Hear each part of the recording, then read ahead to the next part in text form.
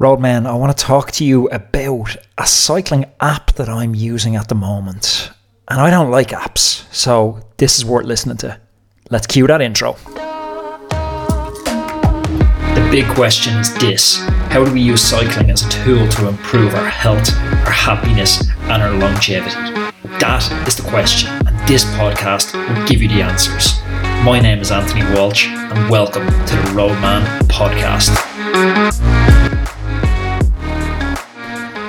Hello, you beautiful roadmen. Welcome back to another Roadman Podcast.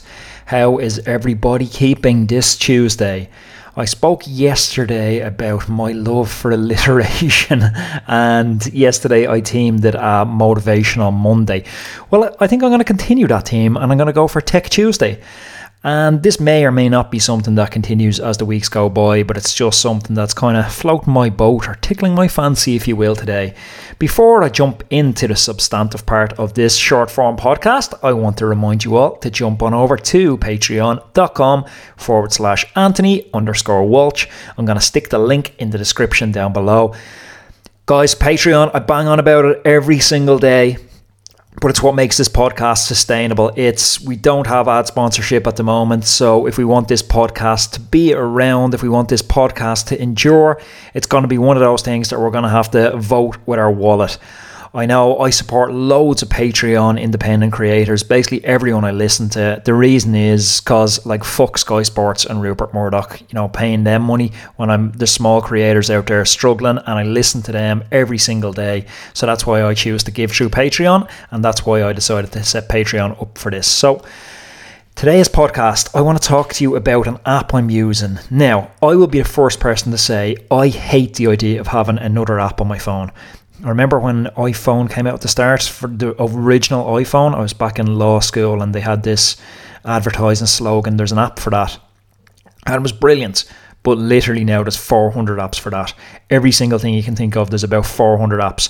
I have a folder on my phone for cycling apps, and the last thing I want to do is recommend an app to you that's shit. So this is an app I've been increasingly using lately, and it's called Komoot, Komoot. I'll put a link in the description for it. Why I mention it, firstly, it's a free download, and that's important, I think, because, unless something is absolutely epic good, I'm reluctant to get another subscription for a cycling app. Strava Premium, Today's Plan. There's a bunch of these, cycling apps that I need, and I probably wouldn't have tried it, if I'm honest, if it hadn't been free.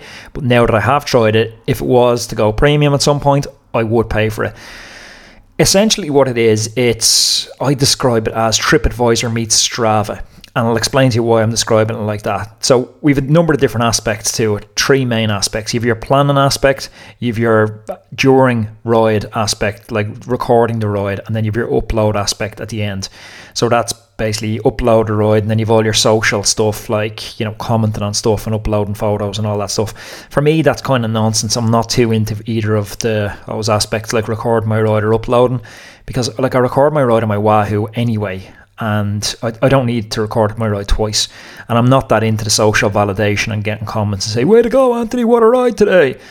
Some people are, and that's great if that's you and that's how you get your motivation. But for me, I guess I'm more intrinsically motivated. The motivation comes from inside more, so I don't really like that stuff. And a lot of the time I actually don't like people knowing what sort of training I'm doing. But one aspect of it that I love is the first aspect I mentioned, the planning aspect.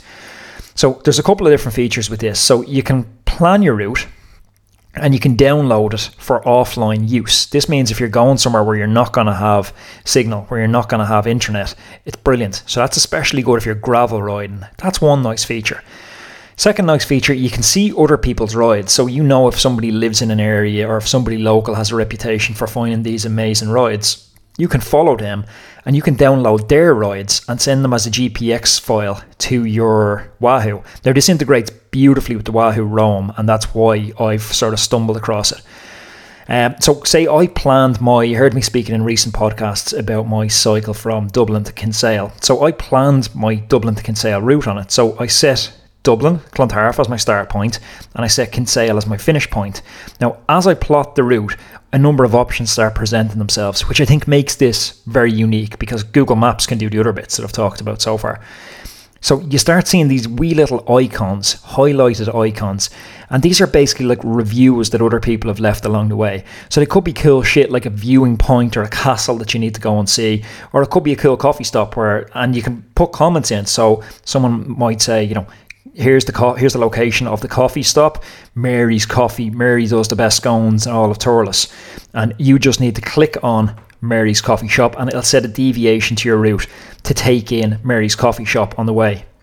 This is amazing because when I was over in the States, I literally rode 10k from the Grand Canyon and didn't get to see it because I didn't know it was that close to me. And that might sound stupid now in this age of internet and super connectivity, but I didn't have cellular data on my phone over there, and I had no idea that I was that close to it. And this probably happened to me countless other times that I don't know about. So this idea of crowdsourcing and people leaving reviews saying you have to check this out, you have to check that out. So you start off and you plan your Dublin to Cork, and then you end up adding in 10 or 20 of these wee little deviations. Some of them are only a couple of 100 metres, and it really transforms it from being a fairly bland ride to something that's spectacular because you get all the best roads, you get all the best views, all the best coffee shops. That on its own is a winner for me. But then I love the feature where you can, as I set the Dublin to Cork route, I can choose if I want road, scenic, gravel or mountain bike, and it'll change the amount of off-road. So if I click gravel, which is getting hyper trendy at the moment, if I click, it'll change the composition of the ride. So it'll say, 70% is road, 30% is rough terrain. Versus if I change the mountain bike, it might say 70% is rough terrain, 30% is road. That's pretty cool. It gives this sort of surface summary at the end of it.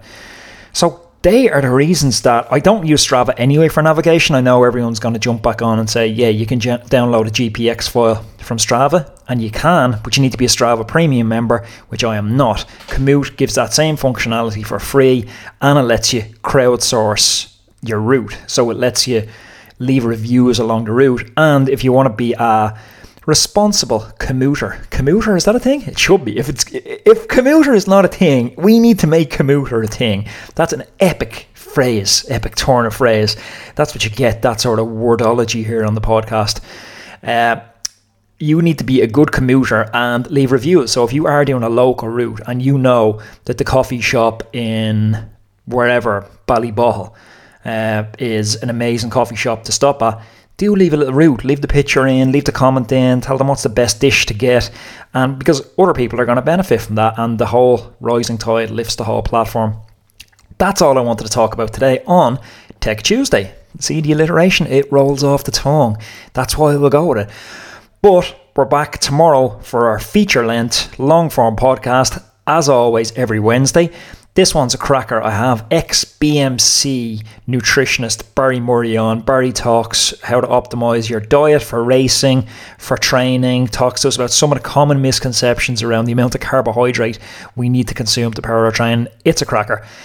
Finally, go check out roadmanresources.com if you haven't already. I'm uploading stuff almost every day into Roadman Resources. I'll actually stick Komoot in when I get around to it, and I'll link to the Komoot platform. So what I do on Roadman Resources, it's a brand agnostic. This is not a plug place for sponsors. It's brand agnostic stuff that I'm finding, using, testing, and I really rely on it. I'm listing it there. And yesterday I talked about a cream I've been using. I know a bunch of you guys reached out to me today. It's called Amp Human, and it's a bicarb cream that when you rub it onto your legs, it helps inhibit lactate acid production.